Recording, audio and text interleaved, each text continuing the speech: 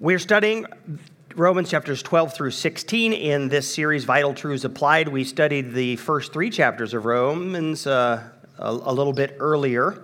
And all of these sermons, by the way, are online. So if you want to catch up, if you happen to miss a Sunday, then you can go online and catch up. Now, last week we saw that not every behavior can be easily identified as either sinful or acceptable, as either bad or good. Now, a lot of behaviors are easily identified because the Bible talks about them. And so we can say, oh yeah, that's a sinful behavior. Well, that's an acceptable behavior. But last week in chapter 14, the Apostle Paul tells us about a third bucket. The ESV talks about it as opinions, and NIV uses disputable matters. There is a category of behavior that the Bible does not directly address, and over which Christians can disagree. And what's interesting is that God does not say, here are all the potential disputable matters, and let me resolve them by telling you what bucket they actually fall into. God seems to be okay with this third category. And so rather than resolve the tensions, he gives us principles for how to relate to our Christian brothers and sisters who are on the other side of a disputable matter. So, for example, maybe the issue of drinking alcohol. You know, the Bible says drunkenness is a sin, but can you have a beer or a glass of wine? And Christians disagree about this, right? But it's a disputable matter. And so on any disputable matter, you will find yourself on one of two camps. Either over here, you say, that is perfectly acceptable. There's nothing wrong with that. Or you're on the other side and you say, no, that's not good. Christians should not partake in that. And so here are the principles. If you find yourself in the camp saying, it's perfectly fine, here's what Paul says to do. 3 rules. Number 1, do not quarrel with other Christians about that disputable matter. Sure, you can discuss it, you can even debate it, but do not let it rise to a quarrel to where it starts to break down unity. Disputable matters, getting your way, being right, is not worth breaking unity. Very clear scriptural principle. Do not quarrel about it.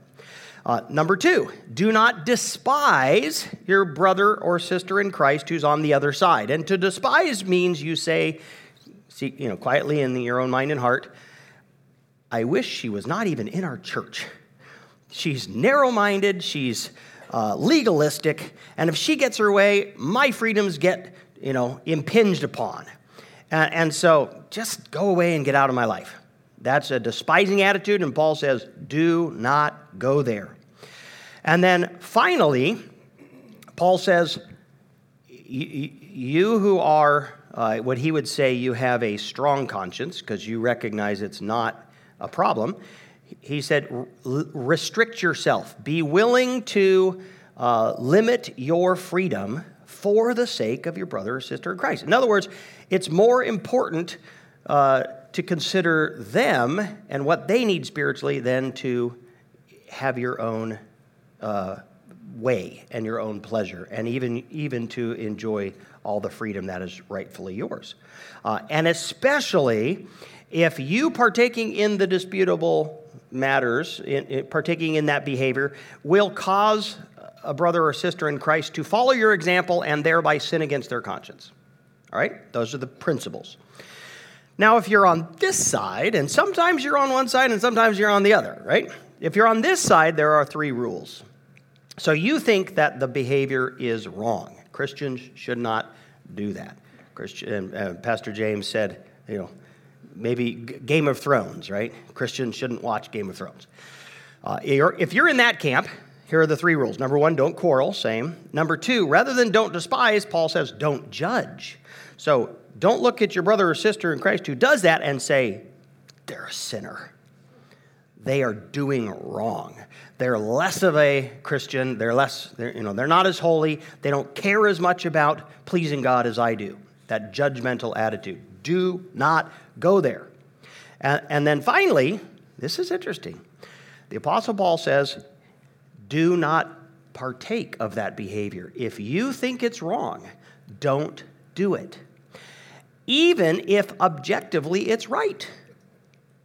Because he actually identifies two issues that were disputable matters in the church of his day: eating meat sacrificed to idols and considering some days holier than others. And he actually says the group that's kind of tightly wound up, the group that thinks it's wrong, objectively, they're incorrect. There is nothing wrong with eating meat sacrificed to idols, and one day is not holier than another.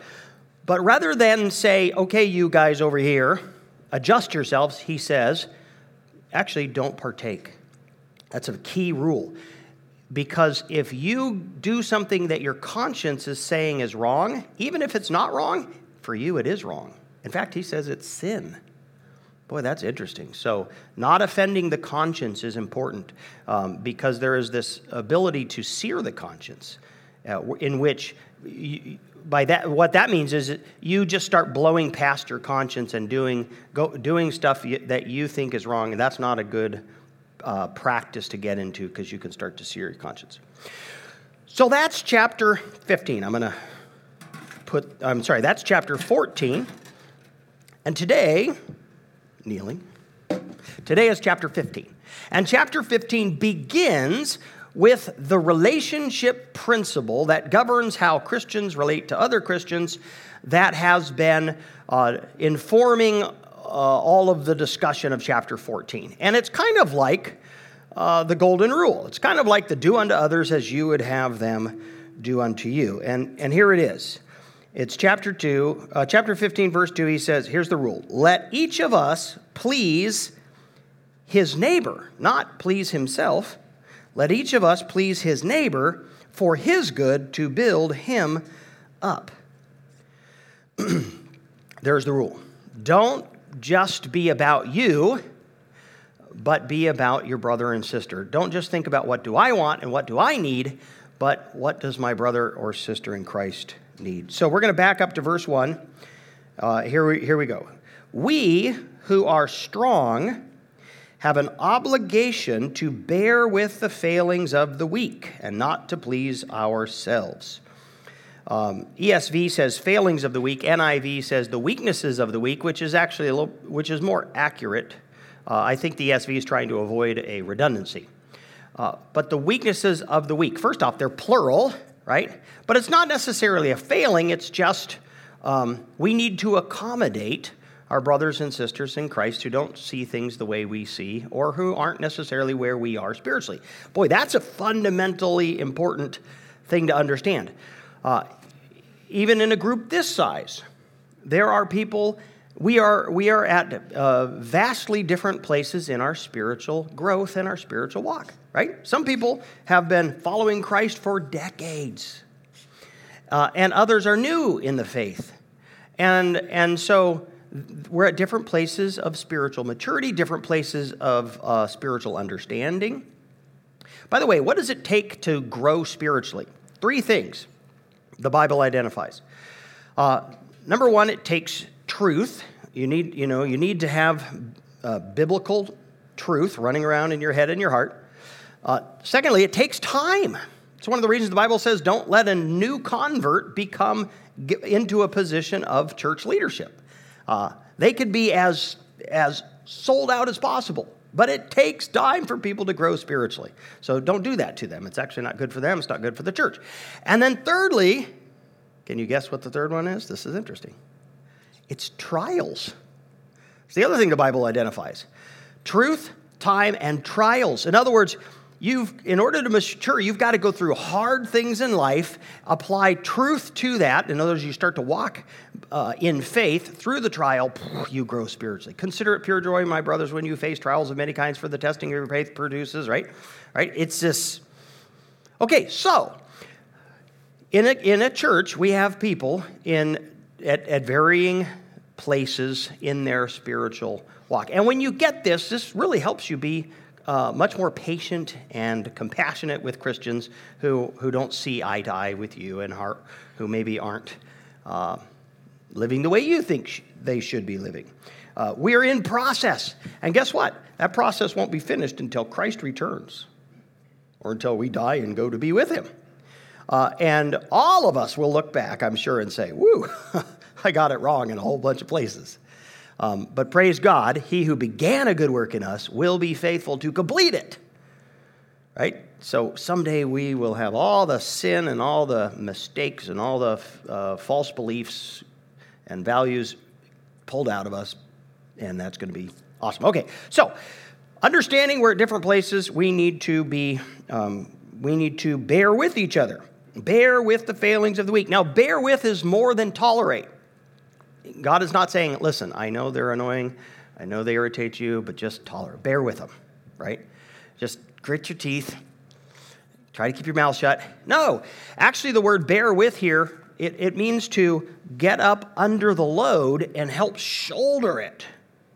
So your brother or sister in Christ is spiritually weaker than you are, and they're being burdened by some load, and you don't just stand off at a distance and tolerate them. You actually get down underneath and you help bear that load with them, and you make it lighter for them, which hopefully will accelerate their spiritual growth. And bearing with the failings of the weak often means you give space for people, for God to work on them in his time, right? And often God's time of maturing is slower than what we would want, especially if we're married to that person or there are children, right? Or somebody who has a direct impact on our lives. We who are strong have an obligation to bear with the failings of the weak and not to please ourselves. There's the real challenge. I want to please me, right? I have a lot of desires, a lot of needs, and I want to make sure that those are met and those are satisfied. And the reality is your weaknesses, if I start to try to accommodate your weaknesses and bear with your weaknesses, I'm not going to necessarily get what I want, right? And God knows that, and God says, guess what? That's okay, and that's what I've called you to. Because Jesus modeled that and calls us to that. And so Paul immediately goes to Christ. Verse 3, for Christ did not please himself, but as it is written, the reproaches of those who reproached you fell on me. The sister passage to this, by the way, is Philippians chapter 2. In Philippians chapter 2, he kind of expands on this principle even more completely. We'll start in verse 3. Do nothing from selfish ambition or conceit, but in humility count others more significant than yourselves. Let each of you look not only to his own interests, but also to the interests of others. Have this mind among yourselves, which is yours in Christ Jesus, who though he was in the form of God, did not count equality with God a thing to be grasped or clung to, closed-fisted. But he emptied himself by taking the form of a servant, being born in the likeness of men, and being found in human form, he humbled himself by becoming obedient to the point of death, even death on a cross. Jesus said in Mark, the Son of Man did not come to be served, but to serve and to give his life a ransom for many. Jesus is the example of how to live. And what did Jesus do? God, second person of the Trinity, who had all the rights of being God. He had the right to be served. He had the right to be worshiped. He had the right for things to all be good for him. And yet he left heaven and he came to earth. He humbled himself. He served us ultimately by laying down his life for us. That's the example Jesus set, and that is what he calls us to. There's no, he who wants to follow me, pick up your cross daily. So he has called us to a life of serving others. Let's put this into simple to remember form. Here it is. Well, let me just Here it is. It's you before me living. You before me living. What is my natural impulse? Because I have a sin nature. What is your natural impulse? Because you have a sin nature. I know this about you because it's true of all people. Here it is. Me before you. That's my default setting. That's your default setting. Me before you. That's the way I want to live apart from Christ transforming me. But I have a sin nature. I have a sin nature, and that sin nature won't be removed, killed off in my life until Christ returns. So my natural impulse, my default setting is me before you. I'm going to make sure that I get what I want. I'm going to make sure that I get my needs met. I'm going to make sure that I'm safe and I'm comfortable and I'm happy. I'm fulfilled. I'm self-actualized. All the words that we hear. That has to happen. And then if I've got some stuff left over, or if helping you and pleasing you doesn't contradict that, fine. That is the default setting. Understand that. And that is, and Jesus has modeled and calls us to a radically different way of living. Jesus says, actually, look at what I did was you before me. And that's the way I want you to live, you before me. And that is on display. The calling is most acute and on display in the Christian community, in the church. You before me. That is easy to say and unbelievably hard to do. And it's day by day, moment by moment choices. And I've told you this before a few times, but I was in my mid-30s when it was as if a light went off in my brain that the mark of spiritual maturity is not biblical knowledge. It's not even faith. It's love. Now, I could have identified that on a test. I knew that, but I didn't know it. I didn't feel it. 1 Corinthians 13:13. But now abides three things: faith, hope, and love. These three. But the greatest of these is biblical knowledge. Even faith. No, the greatest of these is love. And Paul actually elaborates and says, even if I give my body to be burned and I have not love, I'm nothing. Right? The Christian life without love, the Christian life without practicing you before me is meaningless. It's empty. It's not the Christian life Jesus modeled and calls us to. So difficult. So here I was in my mid-30s, and I thought, I have a whole lot of faith. I know the Word of God. I've got the seminary degrees.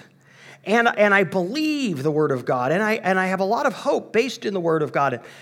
But when I examine my heart, I realize I have got so far to go in this whole issue of love. And it made me feel, I remember this sense of, I feel like I'm a novice in the spiritual life. And I also thought, here I am the pastor, and I look out into the church, and I know that there are quite a few men and women who are more mature spiritually than I am. I could probably write the commentaries better than they could, but they are farther along in their spiritual life. And that was great for me. It was humbling for me, and I think over the last 15 years, that has been my primary spiritual goal, is to grow in love. And I think I've grown a little bit, and I have a whole lot left to go, because you before me living is just cuts against the grain. It's not my natural impulse. But it is what we've been called to do. So I want you to think about, if you're married, if you really practiced you before me living with your wife or your husband, how would that transform your relationship? If you're a kid and you have a sibling, and you did that with your sibling, your coworkers, your neighbors, think about that. I have to admit that I enjoy Seinfeld. I know I don't endorse Seinfeld, but it's hilarious to me. I watch too much Seinfeld. There's Seinfeld, there's George, there's Elaine, there's Kramer. And they are supposedly best of friends, right? They hang out all the time. But here's the reality. They epitomize, and I think the writers did it purposely, they epitomize me before you living. Absolutely. And so therefore, they're not true friends. And there's this scene that I think really just brings it to a head. George is sick and he's in a hospital bed, and Elaine and Kramer and Seinfeld are around his bed, and it's as if it dawns on the other three. George can't pal around with us anymore. He won't be able to help us have the life we want. And so they just sort of look at each other and say, let's go get some lunch. Okay. And they walk off. No goodbye and nothing. And George is watching them, kind of with the startled look on his face. But there it is, right? You cannot really have deep, genuine love and relationships without you before me living.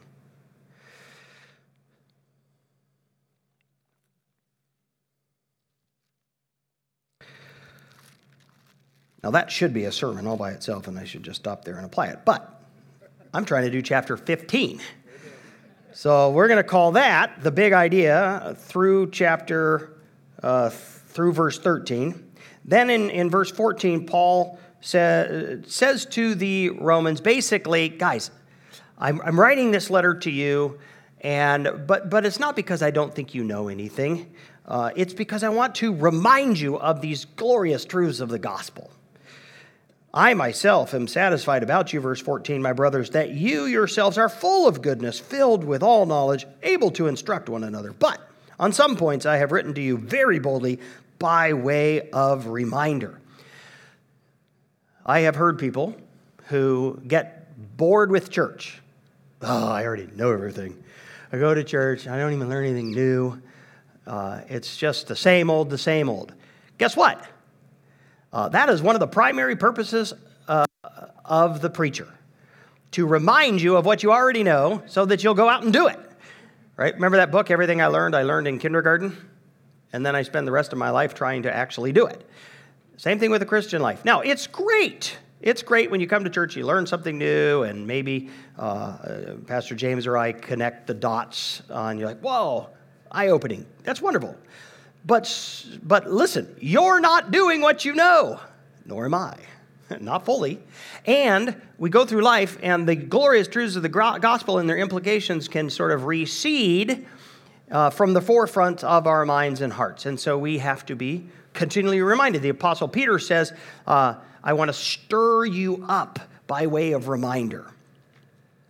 And so it's okay if you come to church and you already knew that. But hopefully you walk away and your heart is renewed with a conviction to live in light of that glorious truth and to go out and be obedient more. So we've already had a glorious truth that I know none of us is perfectly implementing, and it's the you before me kind of living, right? And that's a life-altering way of living, and we all need to implement that more in our relationships. So what spiritual truth do you need to be reminded of today? Be thinking that as we continue on.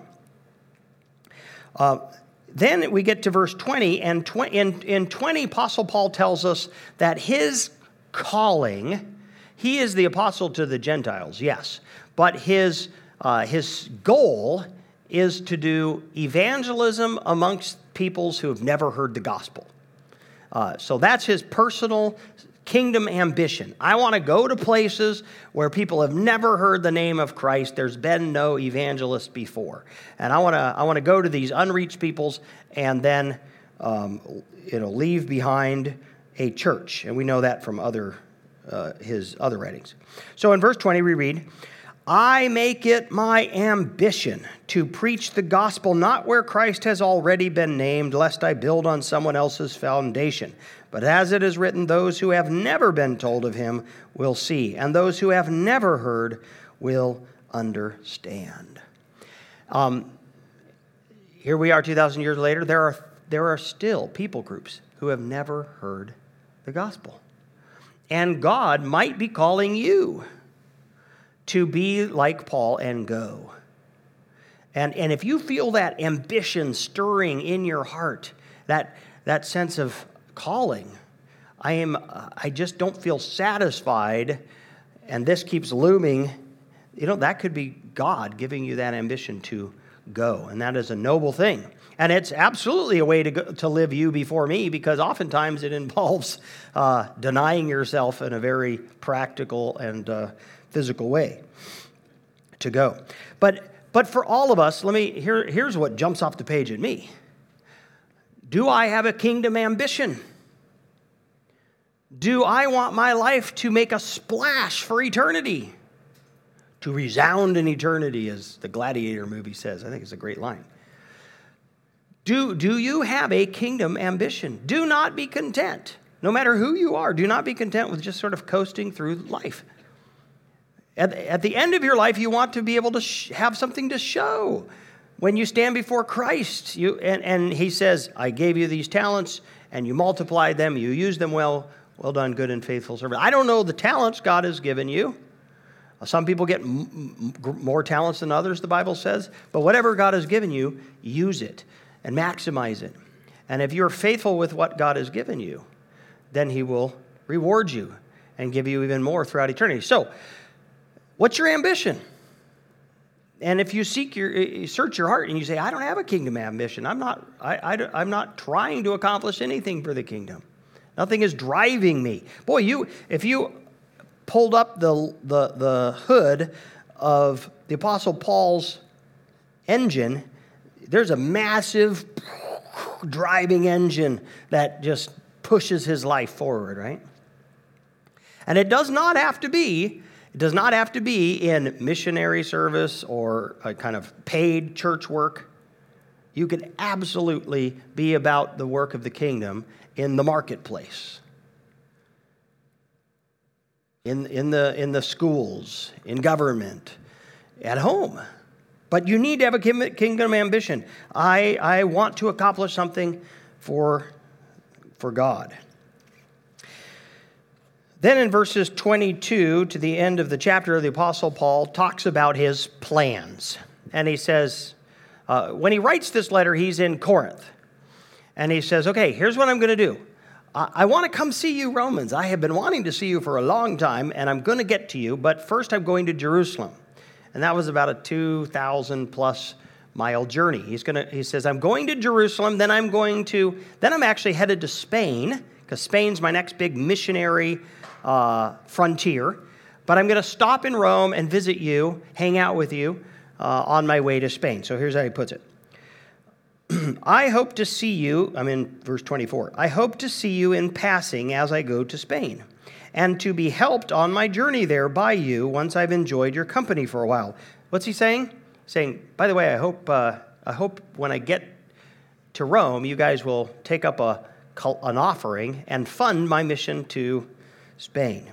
So he's preparing them. Once I have enjoyed your company for a while. At present, however, I'm going to Jerusalem, bringing aid to the saints. For Macedonia and Achaia have been pleased to make some contribution for the poor among the saints at Jerusalem. By the way, this actually was a big deal in early church history. So the Apostle Paul was a Jew. God called him to be the apostle to the Gentiles. And one of the things he was very concerned about was unity between Gentile believers in Christ and Jewish believers in Christ. He didn't want this fractured church. And so one of the very practical strategies was the Gentile believers raised money and sent it back to Jerusalem to help the poor Christians in Jerusalem, because there's quite a bit of poverty in Israel at that time. And so Paul took up this big collection as he was doing his missionary journeys throughout kind of the Gentile world. He brings it to Jerusalem, and that was a big deal in early church history, and it helped sweeten relationships. So Paul was determined to get to Jerusalem and do that, and then he wanted to go hang out with the Romans. Now, what happened was Paul got arrested while he was in Israel, and he ended up getting to Rome, but as a prisoner of the Romans. And then church history is divided. There's question as to whether or not he got to Spain. Some of the earliest church writers claim he did eventually get released from captivity. He made it to Spain, got arrested again by the Romans, taken back to Rome, and that's when he was killed. Now, world evangelism is part of the Christian mission, and it is, I believe every local church has to be involved in world missions. And it can be tempting to say, Clearwater Church, we're in Anchorage, Alaska. That's our mission field, right? We're here. Let the churches that are in Indonesia evangelize Indonesia. God's placed us in Anchorage. And certainly, this is our primary mission field. But I believe we as a church have a responsibility to be involved in world missions, because that's the example I see in the Scriptures. So, as you know, 10% of every dollar that comes in here goes out. We give it to other Christian ministries. And the elders have specified at least half of that has to go outside of Alaska. And much of it goes overseas to world missions. Now, there are 3 ways I believe you should be involved in world missions, and I need to be involved in world missions. And there are 3 primary ways to be involved in world missions. You can preach, pay, or pray. And those are all in the text. Number 1, Paul was the guy who was going to preach the gospel, proclaim the glories of the gospel, call people to repentance, to become Christians. God might call you to do that. Maybe to do that as a career. Pastor James and Ella, they did that for 10 years in Africa. Or it might be a short-term mission that you are called to do. So you can be the preacher. Secondly, you can pay, right? Just like he says, hey, I hope that I will be helped on my journey there by you. Not everybody can go on the mission field because it costs money, and some people have to stay and work, so they have money to fund it. And often the gift of giving comes with the gift of getting. That's kind of fun. So, preach, you can pay, or you can pray. Verse 30, I appeal to you, brothers, by our Lord Jesus Christ and by the love of the Spirit, to strive together with me in your prayers to God on my behalf. So, strive together with me. The Apostle Paul viewed people who are praying for him and praying for his ministry as being partners with him in the ministry. And I know that there are every missionary I've ever interacted with asks for prayers. And cynically, we can say, oh, that's just a nice way of saying, please fund me. But that's not really true. They're on the front lines of spiritual warfare, and they know they need the prayers of God's people to buoy them up, to keep them encouraged, to open doors so that they can have success. I have a picture here of the Wright family. That's Caleb Wright and his family. And they are, I believe they have raised 94% of what is necessary to go to Vietnam. They've been in the fundraising business for a couple of years. COVID just sort of put things on hold. But they're Alaskans. They want to go to Vietnam. These are personal friends of Victoria Ross. And I just thought, you know what? Pastor James brought that to me this week, and I thought, well, maybe this is maybe the timing is of the Lord. If you are interested in helping the Wright family get to 100%, because they're part of Send International Missions, and Send will give them hey, you can't go you can't go to the field until you've raised this amount of money, and they have all their formulas. So they're so close, and when they get to 100%, their family can go to Vietnam, and maybe the Lord will put the funding of that or the praying for this family on your heart. And if so, come talk to me. I have their information. So how has God, what glorious spiritual truth has God reminded you of this morning that you need to just grab a hold of, take it deep in, and make a big change in your life? Maybe it's maybe there's a particular relationship in which I've been living me before you, and I need to start living you before me. Maybe that's it. Stop right there. Just say, God, I am committing to making a change in that relationship and the way I relate to this person. And then just set a goal of this week, right? God, this week, help me. And I'm going to be very focused on it. It might be that the big reminder for you is spiritual ambition.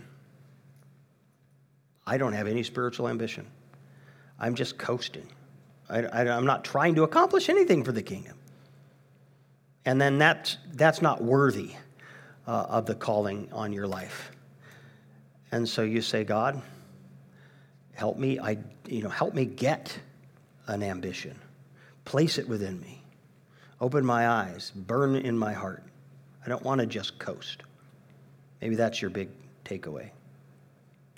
Or maybe it's world missions. I need to be involved in world missions. Could be that he's calling you to go.